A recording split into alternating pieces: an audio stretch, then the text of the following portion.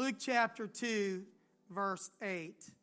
And there were in the same country shepherds abiding in the field, keeping watch over their flock by night. And lo, the angel of the Lord came upon them, and the glory of the Lord shone round about them, and they were sore afraid. And the angel said unto them, Fear not, for I bring you good tidings of great joy, which shall be to all people. For unto this day is born this day in the city of David a Savior, which is Christ the Lord. And this shall be a sign unto you. You shall find the babe wrapped in swaddling clothes, lying in a manger. I want to speak to you about the other side of Christmas. You may be seated. Well, Merry Christmas to everyone. And I hope that you were able to give the gifts that you really had in mind this year to give, and that you gave the best gift to Jesus Christ. And I appreciate everyone who showed so much Christmas kindness to our family and our pastoral staff this Christmas. And to the Jericho kids, personalized cards for my wife and me. It meant so very much, all of your Christmas kindnesses to us. And when you leave today, if every family, we have a Christmas card from my wife and me and our grandchildren. Someone texted me and said, you know that you're getting old when your grandchildren have displaced your children on your Christmas card. That's happened to us. When you read through the Christmas story, you realize that the Christmas story is a whole lot like our story. If it had not been for the birth of Jesus Christ in Bethlehem and in us, we would still be lost and dead in our sins. I want you to think about the amazing miracles of Christmas, the supernatural side of God's coming to earth. Philippians said, is in the form of God, thought it not robbery to be equal with God. He made himself a servant. He came in the likeness of men. Christ Jesus came into the world to save sinners, the Apostle Paul would say. One of the amazing supernatural elements of Christmas are all the prophecies, the scriptural predictions that God gave hundreds and even thousands of years before Jesus was even born. In the Garden of Eden, right after the sin of Adam and Eve, the Lord gave a prophecy that the descendant of the woman would bruise the head of the serpent, and that he would bruise his heel. So right after original sin, we have the first prophecy that one day a Messiah would be born. All the way back in that first book of the Bible, Genesis 49, written about 1400 BC, hundreds and hundreds of years before the birth of Jesus Christ, there's a prophecy that a scepter would not depart from the tribe of Judah. In Isaiah 7:14, 701 BC, there is a prophecy that a virgin would conceive a son. His name would be called Emmanuel, which means God with us. In the tiny book of Micah, there is a prophecy written somewhere around 750 BC that a Messiah would be born in a little town of Bethlehem. That little nondescript town would be the place where a descendant of David, the Messiah, Jesus Christ, would be born. In Isaiah 11, another prophecy written some 700 years before the birth of Jesus Christ, that the Messiah would be a descendant of Jesse, the father of King David. And there are many prophecies speaking of the descendant of David sitting on a throne, a house, a kingdom, and a throne. In Isaiah 11, this root out of Jesse. In Jeremiah 23, there's another prophecy written somewhere between 626 and 586 BC that the Messiah would be a descendant of David. And as I said, many more prophecies of that nature. So when you read the Christmas story, it doesn't exist in a vacuum by itself. It is undergirded by hundreds and hundreds of years of prophetic predictions that Jesus Christ would be born, where he was born, how he was born, to whom he would be born, because God saw this birth long before it ever happened. What an amazing thing. And then in the Christmas story itself, it is just rife with all kinds of wonderful supernatural interventions. There's the appearance of the angel Gabriel to Zechariah, saying that he and his old wife Elizabeth, who is past childbearing age, would have a son. He would be John the Baptist, the forerunner of Jesus Christ. Hearing that Elizabeth was expecting a baby, and Mary, knowing that she would be having a baby, conceived of the Holy Ghost, she travels to the hill country of Judea to visit her cousin Elizabeth. When Elizabeth hears the greeting of Mary, the babe in her womb leaps. John the Baptist rejoices at the salutation of Mary. When the angel appears to Joseph in a dream to tell him that Mary has conceived a child of the Holy Ghost, take her to be your wife. This is not some illegitimate child. It is a supernatural visitation of the angel Gabriel. And then to Mary herself, the angel appears and speaks of the birth of Jesus Christ. The birth of Jesus is set in motion by many miracles. Some 2 years before the birth of Jesus Christ, evidently by the prophecy and words we know, there's a supernatural light that appears to the wise men in the east that gives them an indication that a Jewish Messiah would be born, King of the Jews. And then we sang about it today, but there is this announcement to the shepherds who are keeping watch over their flocks by night in the field, a single angel and then an angelic host that appear to them, telling them, go to the town of Bethlehem. You're going to find this baby. This will be your sign that he's going to be wrapped in strips of cloth. He'll be lying in a feed box, a manger. This is how you will know that God has come to earth. When Jesus is 40 days old, he's taken to the temple to be dedicated, we would say. And Simeon, this old man, comes into the temple led by the power of the Holy Spirit. He prophesies over Mary and baby Jesus. And then Anna, the prophetess, comes in led by the Spirit. All of this part of the supernatural intervention. The star reappears to the wise men. It comes and stands over the house where Jesus and his mother are in Bethlehem. The wise men are warned supernaturally to go home another way and not return to Herod. Joseph is warned in a dream to take Jesus down to Egypt. He's told in a dream again to come back to Palestine. And then in another warning in a dream, Joseph is told to divert from Bethlehem to Galilee. Those are kind of a summary of the supernatural events of Christmas. What an amazing undergirding of God's power displayed at the birth of Jesus Christ. The supernatural side of Christmas. Now there's another side of Christmas that we need to see as well. Not everything is supernatural and stunning and starstruck, and it's not all angels and supernatural voices and dreams and visions. There's a side of Mary and Joseph expecting a baby and being misunderstood. Now Mary knows that this baby is conceived of the Holy Ghost. Joseph knows. Elizabeth knows. But God, who can do anything, does not convince the rest of the world by some writing in the sky that Jesus is supernaturally conceived. In his ministry, Jesus is thought to be an illegitimate child, supposed to be the son of Joseph. Well, Mary and Joseph would bear this reproach their entire lives. Welcome to the other side of Christmas. Now, Mary has a baby conceived in her supernaturally, but her pregnancy is not supernatural. She's going to have all the discomforts of pregnancy. She's going to experience labor pains. She doesn't get an epidural or a spinal block. There's no C-section.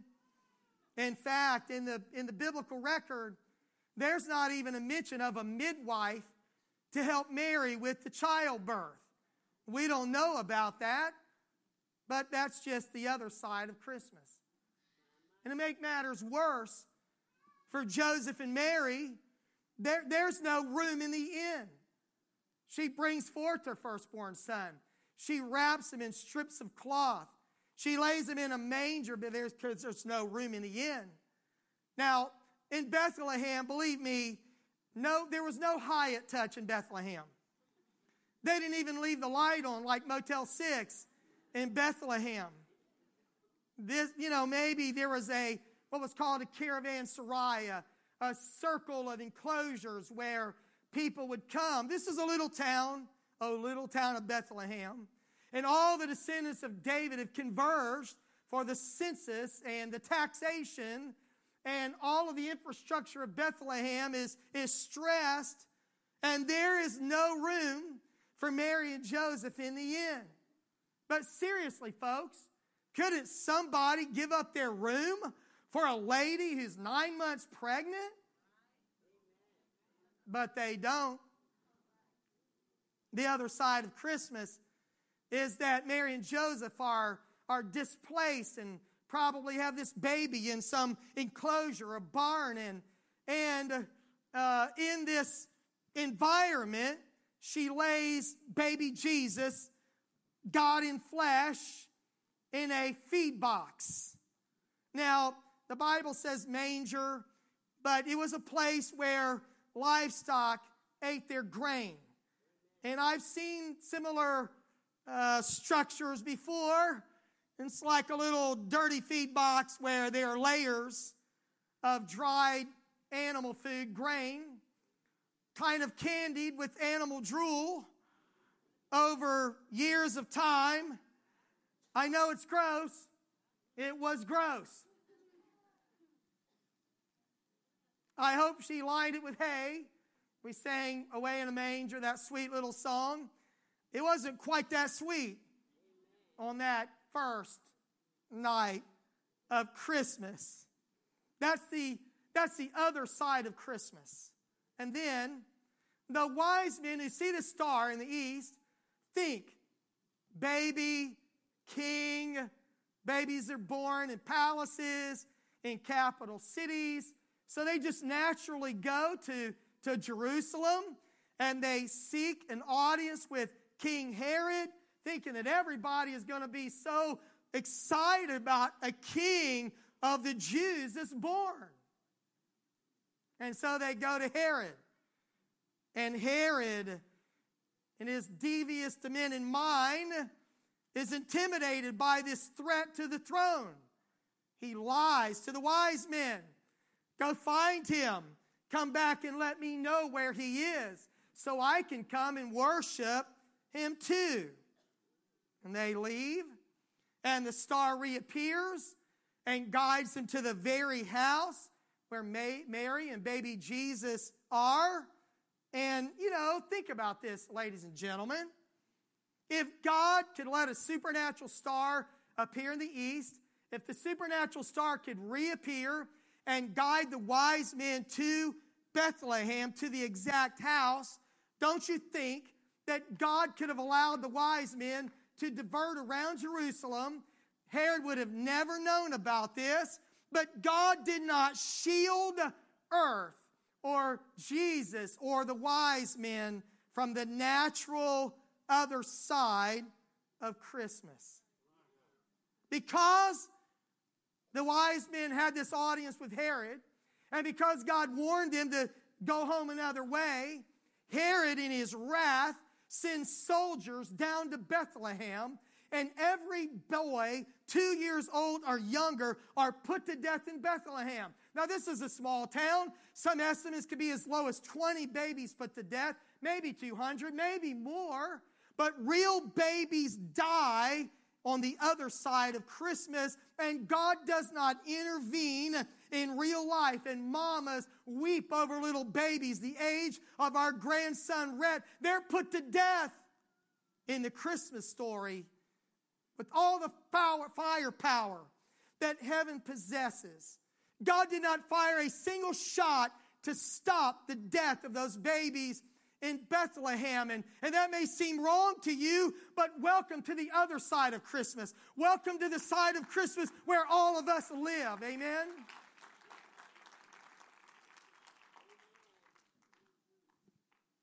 Never doubt that an all-powerful God could have orchestrated every event.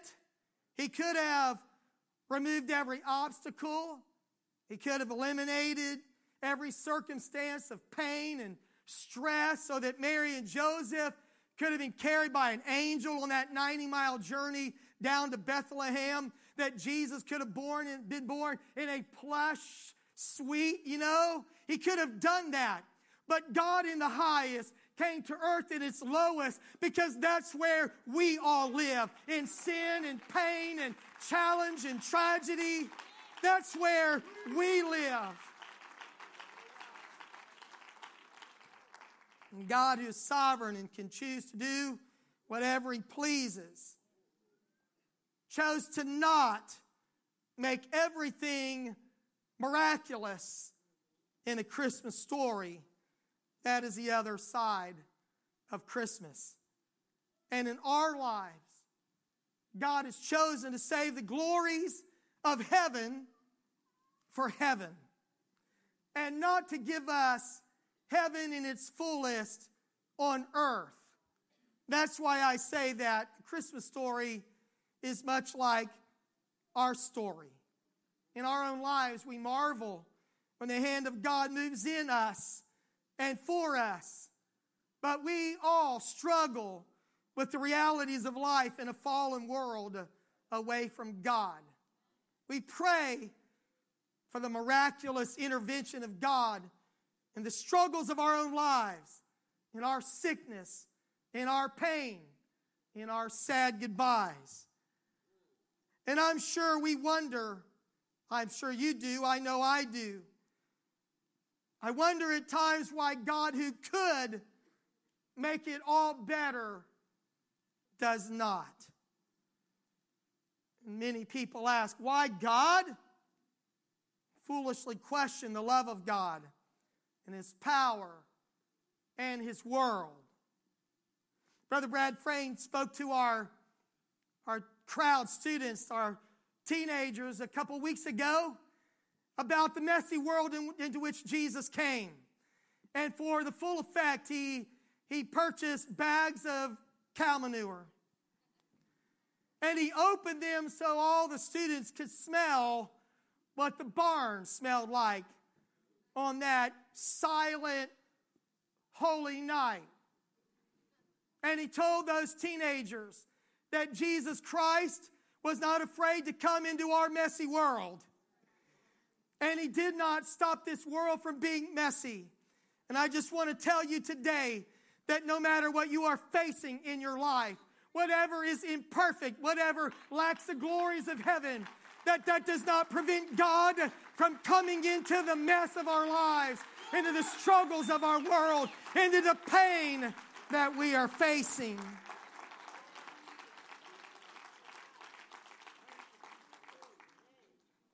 Today, many of you who are worshiping in the sanctuary and watching online, you're dealing with sickness and pain and heartache. This week, one of the men who was a part of this church for many years passed away, Brother Roger Pemberton. And this just Friday, Brother Nathan got the news that his dad unexpectedly passed away. This week, Sister Cini got the news that not one but both of her parents are struggling at death's door.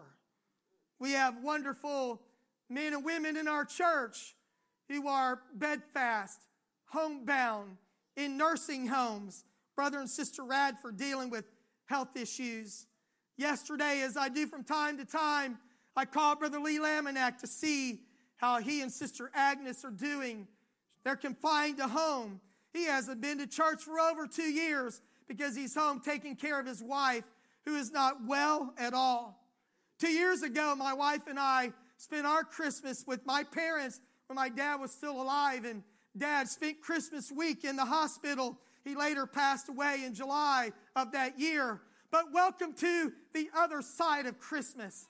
But while we deal with the realities of here and now, we have a hope of there that Jesus Christ came to deliver us from our sins and give us the promise of a world where there is no more sorrow or pain or death, for the former things will pass away. We live here for there. We live now for then.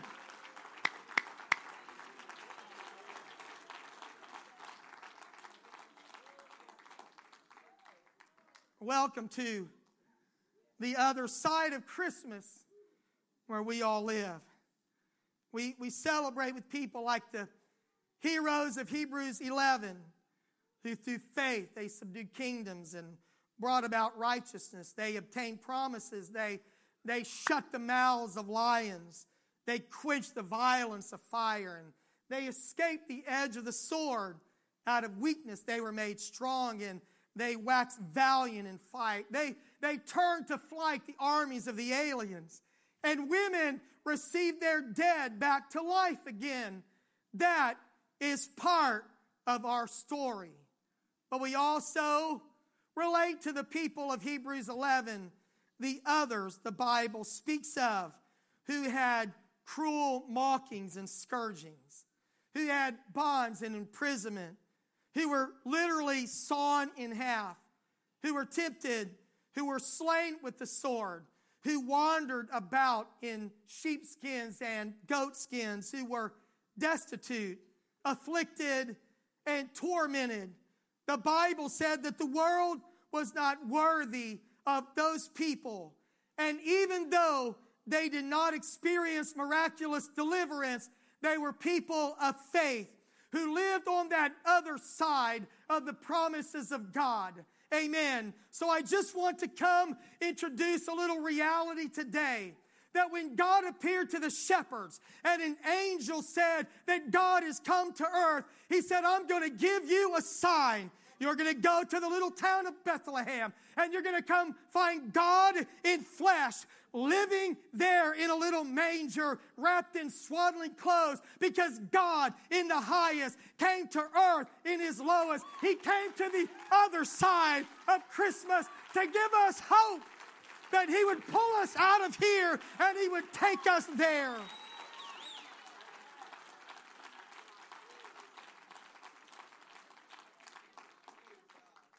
So as we live in the nasty now and now, let us never forget that Jesus came to us on our worst day, in our worst conditions, to love us while we were dead in our sins, to bring us up and out of that other side of Christmas, give us hope in our pain, give us promises in all of the sorrow of our lives.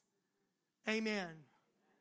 So if you've been struggling with that other side of Christmas, your own manger condition of your life, your pain and sickness, your humanity and mortality, all of us deal with that other side of Christmas. I want you to know that Jesus Christ loves you. He did not come to save you out of earth now. That would come later. But he did come to deliver us from our sins and to give us the hope of heaven.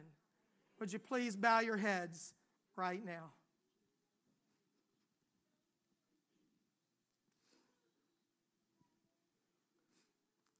I thank you, Lord,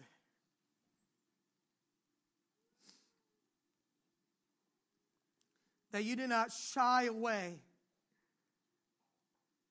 from the lowest places where we've lived. The despicable deeds that many have done. And the struggle, oh God, with questions unanswered. And pain not healed. And partings not understood. Thank you, Lord, that you did not spare yourself the realities of planet Earth. But God in the highest came to earth in its lowest to save us from our sins, to give us the hope of heaven. I pray that in this place today, Lord, you would give us perspective, that you would help us, Lord, not charge you foolishly in the struggles of our lives. I pray, O Lord, that today on Christmas Day, as you have been born in this world, I pray that you would be born in the heart of a person who needs salvation today. And I pray it in the name of Jesus Christ. Amen.